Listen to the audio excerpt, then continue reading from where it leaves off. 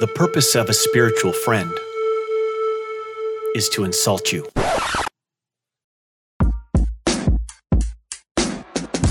Welcome to Real Yoga, a podcast dedicated to helping you use yoga's ancient wisdom to unlock your life of radical happiness, connection, and meaning. Right here, right now.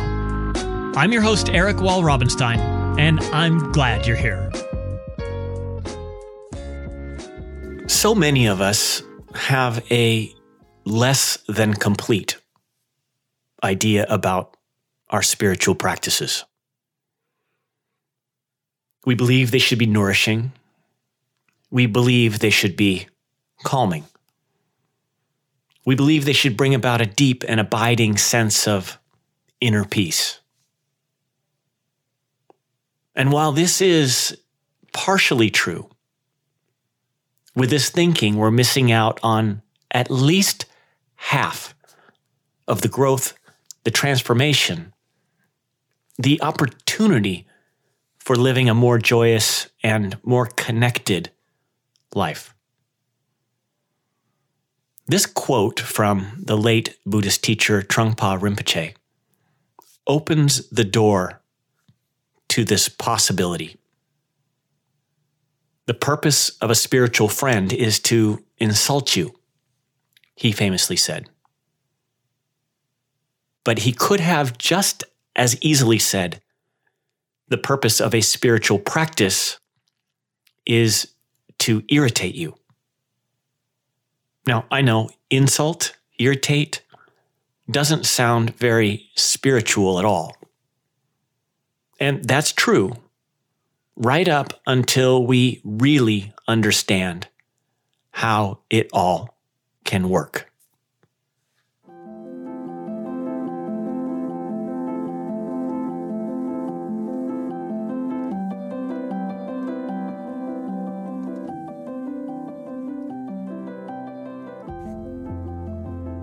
We can look to almost any tradition, and its scriptures will tell us a similar story.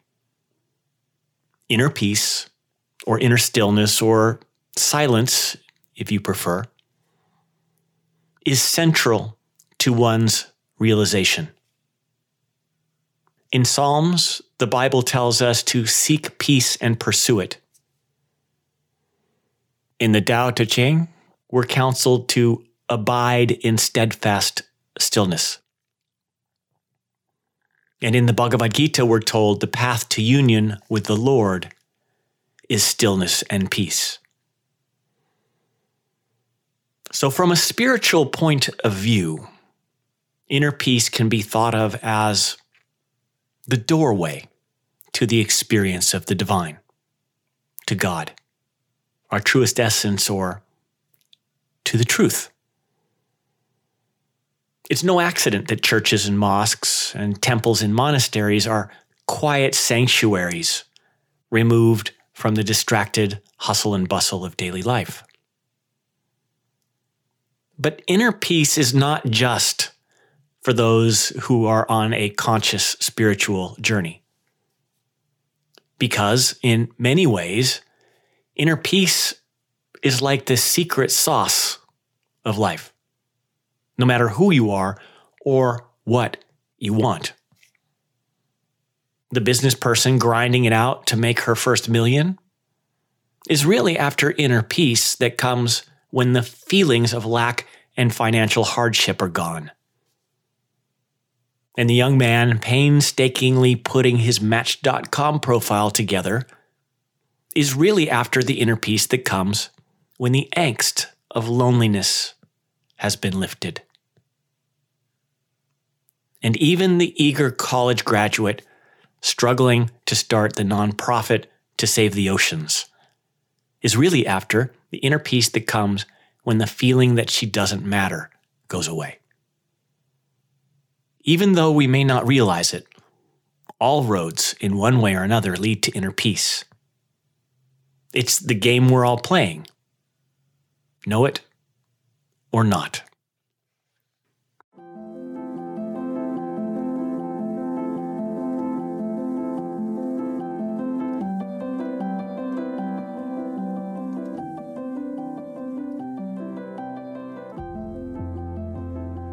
Here's the good news. Creating inner peace is easy. And most of us are pretty darn good at creating it in all sorts of ways. We go to a movie, we take a vacation, or we plop ourselves into a hot tub with a glass of Chardonnay. An inner peace with a fair bit of reliability pays us a warm and cozy visit. I mean, look around you just about anywhere and you'll see throngs of people busy in all kinds of activities that have proven to bring them the inner peace they crave. But if inner peace is so, darn easy to create, why does it seem so hard? Well, it's this. While inner peace is easy, lasting inner peace is not. Sooner or later, the movie ends. We have to go back to work, or we turn into an overheated, waterlogged prune, and out of the hot tub we go. The real issue is that we haven't been taught how to create inner peace reliably and lastingly. And that's because somehow we've come to believe that it comes from the outside. And so we rely on the most unreliable thing in the world to do the work, our external circumstances. I mean, look in the mirror and you'll see. We've all been taught to do the right things, make the right money, hang out with the right people, and even worship the right God. And then you'll be rewarded with the coveted gift of inner peace, or so the logic goes. All I need to do is to get everything and everyone to cooperate with how I want things to be, and I'll feel great. Simple. But just in case you haven't been paying attention, everything and everyone aren't as cooperative as we like. And in fact, we ourselves are sometimes not as cooperative as we'd like. And when we aren't, we're screwed.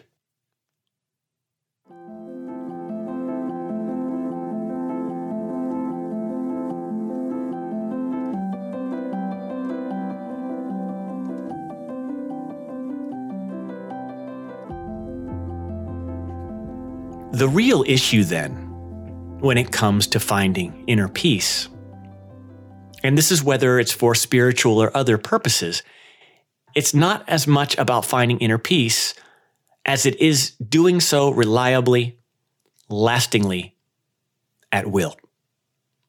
Creating it during the high times and creating it during the inevitable low times.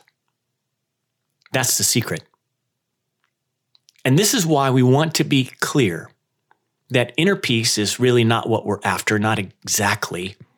It's unconditional inner peace. That's the true name of the game. By unconditional, we mean inner peace that is not dependent on what's going on around us. It doesn't depend on me being at the movies. It isn't disturbed by my boss not appreciating me. And it isn't reliant upon the kids doing their chores. The ancient masters saw this conundrum all too clearly. And that's why they developed a whole range of practices and rituals and exercises that would help us to create this kind of independent freedom for ourselves, this unconditional inner peace. A kind of inner peace that doesn't depend upon how fast the traffic is moving, how much money's in the bank account, or what the number on the bathroom scale is. And as you may have guessed, these are the most life-changing practices of all. And that's because they have the power to literally renew and rejuvenate every corner of our lives, because they free us from our war to get everything around us to cooperate with our agendas and preferences. And as a result, we get access to a relief, to a calm, to a peace wherever we go. it's time more people knew about them.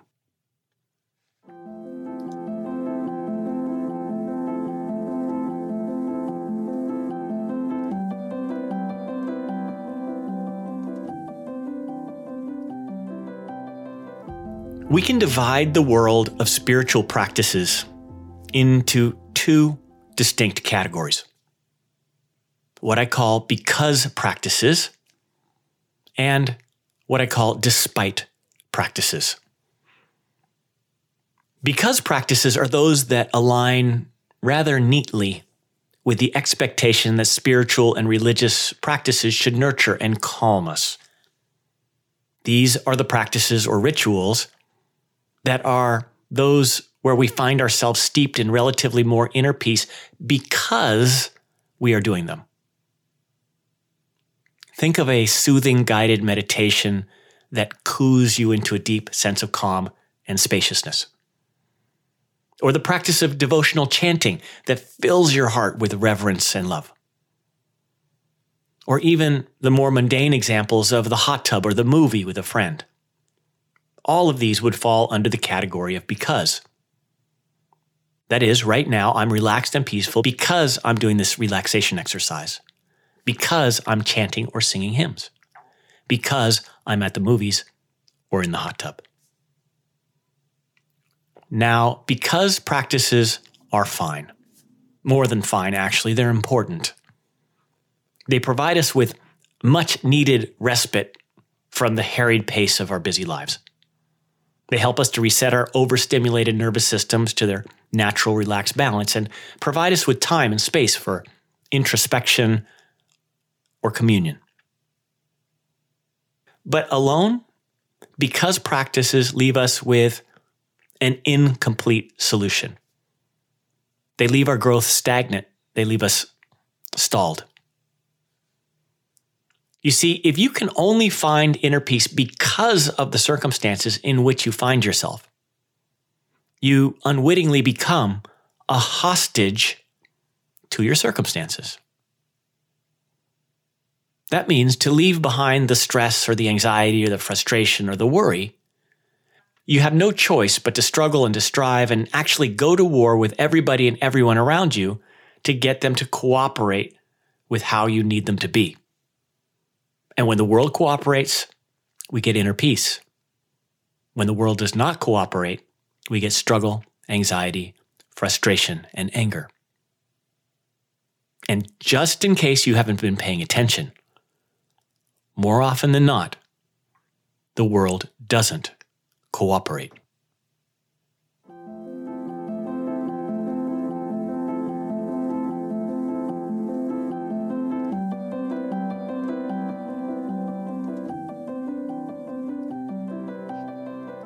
Where the because practice lulls us into a state of inner peace because we're doing it, as you may have guessed, a despite practice does just the opposite.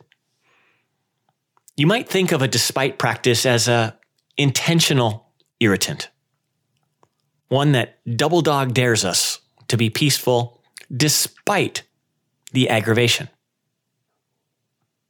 Think of the impossible yoga posture that seems to laugh in your face, or the miserably cold and austere accommodations at a Zen monastery, or even the aching legs in a prolonged meditation session, and you get the idea. And even though despite practices are a heck of a lot more uncomfortable, the truth is they are also much more powerful, at least when it comes to helping us find that coveted, unconditional inner peace. You see, despite practices, when used correctly, are designed to sculpt our neurology. They change the way our brains and nervous systems process experience. And therefore, they change the thoughts that we think, and they change the feelings that we feel. Remember, every moment of every day, your brain and nervous system is literally manufacturing the thoughts and feelings that you're experiencing. And that's why it's fair to say that your neurology, your brain, is much more responsible for your inner peace, or lack thereof, than the circumstances in which you find yourself. And that's why getting your brain to work for your inner peace instead of against it is the key. And this is where our despite practices come in.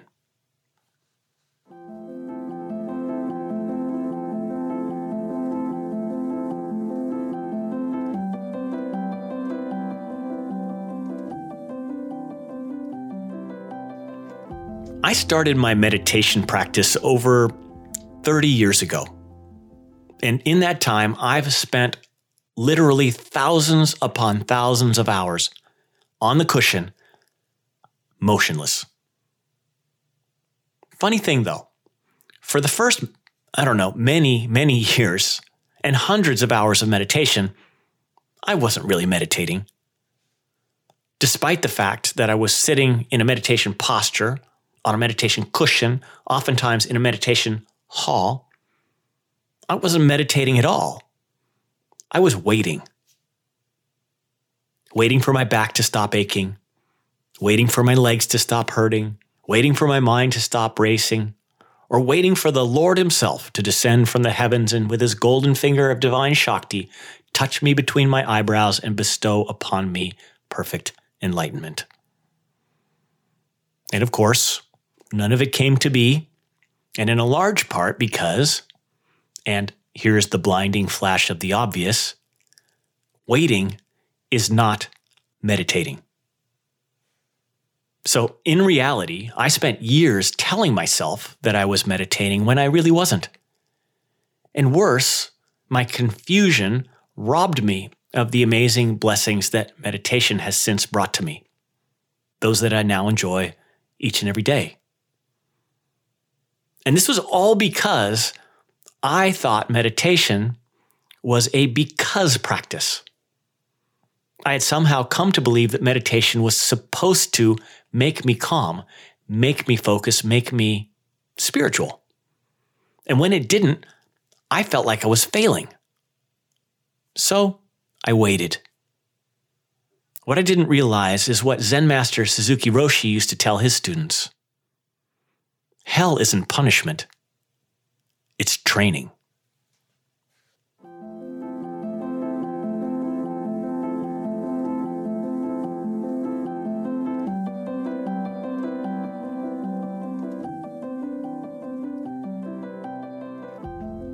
Over the years, I've taught meditation of various types to thousands of students around the world. And I can't tell you how many times I've been asked, how long until my legs don't hurt anymore so I can meditate like you? It always gives me a chuckle. Now, I always fire back the same answer, which is, who said my legs don't hurt? Before explaining the opportunities inherent in a despite practice. You see, while I'm sitting up there at the front of the room, upright, motionless, silent, my legs hurt. My back aches, and yes, sometimes my mind races. But here's the critical thing. None of those disturb me any longer. They don't affect my inner peace. You see, when people think that meditation is supposed to be peaceful and blissful, and in fact it sometimes is, but when we think it should be, it should make us calm, like always, we are thinking of it as a because practice. And when we do a tremendous disservice to ourselves for really one of two possible reasons. First, when you believe your meditation should be peaceful and it isn't, you're much more likely to quit. You compare how you feel in meditation to the blissful descriptions you read in some misguided book, and noting the discrepancy between the two, you feel like a failure. Your mind then spins a cockamamie story that you're just not cut out for meditation. And then you walk away from what is, without exaggeration, one of the greatest opportunities of your life.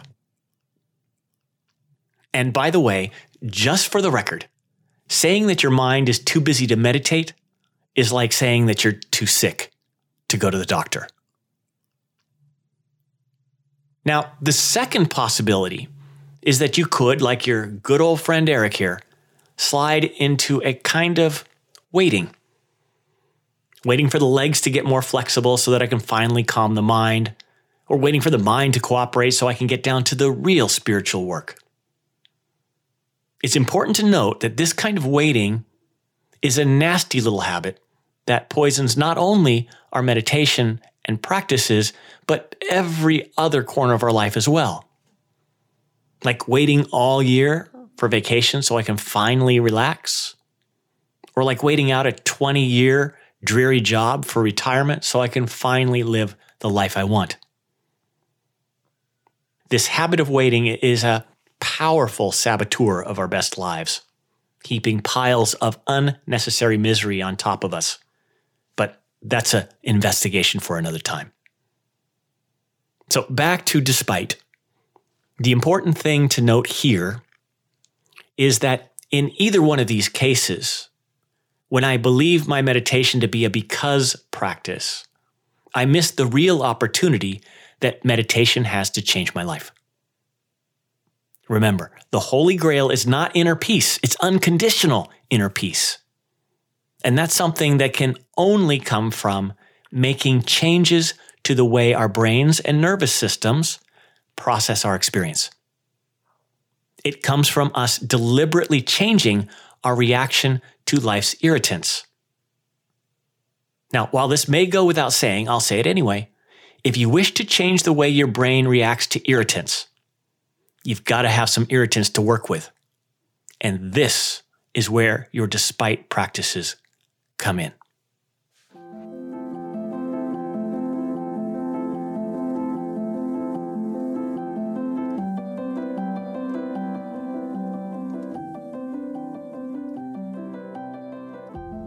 While it's true, our despite practices can create undeniably amazing shifts in our lives, they've got to be performed in a particular way if you're going to reap those benefits. Here's the thing. It's not enough to experience an irritant. I mean, if that's as far as you go, your brain will simply process the irritant in the same way that it always has. Sit in the irritant that is a traffic jam while muttering under your breath, or meet the rebellious teenager with frustration and derision, and you'll just be deepening the existing habits and tendencies in your brain that are leaving you anxious, frustrated, or worse. In the words of Henry Ford, if you always do what you always done, you'll always get what you always got. And this isn't just some hallmark wisdom, it's a neurological fact. So if unconditional inner peace is what we're really after, we've got to do more. Specifically, we need to deliberately intervene and change the way we react. We must stay calm with the irritants that would usually agitate us. We must accept the irritants that would typically cause us to struggle.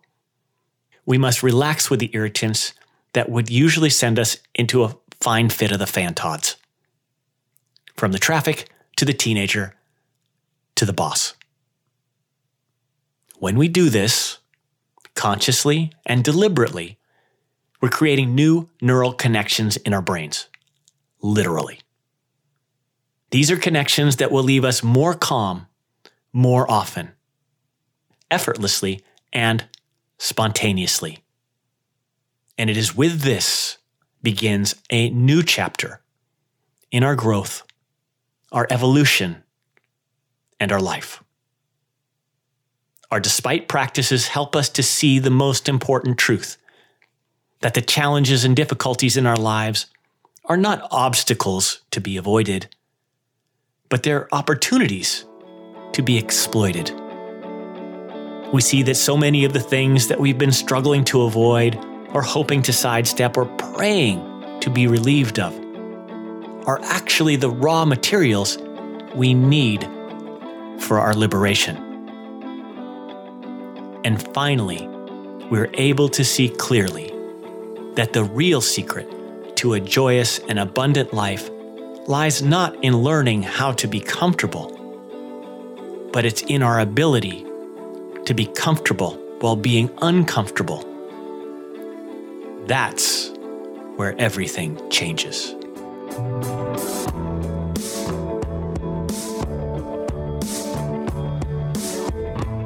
Well, that's all we have time for today. My wish is that our discussion here will, in some small way, help you to invite ever greater measures of happiness and ease into your life. As always, I'd love to hear from you, and I welcome all comments and questions. So do drop me a note from my website at ericwall.com. Also, if you could do me the kindness of spreading the word about these amazing ancient teachings by sharing the podcast with friends and family, I'd be more thankful than you can believe. And don't forget to hit subscribe so you don't miss out on future episodes. Thanks again, and remember, I'm grateful for you. So if there's anything I can do to be of service, please don't hesitate to get in touch. I'm wishing you a wonderful week of more and more ease despite what comes. I'll see you next time.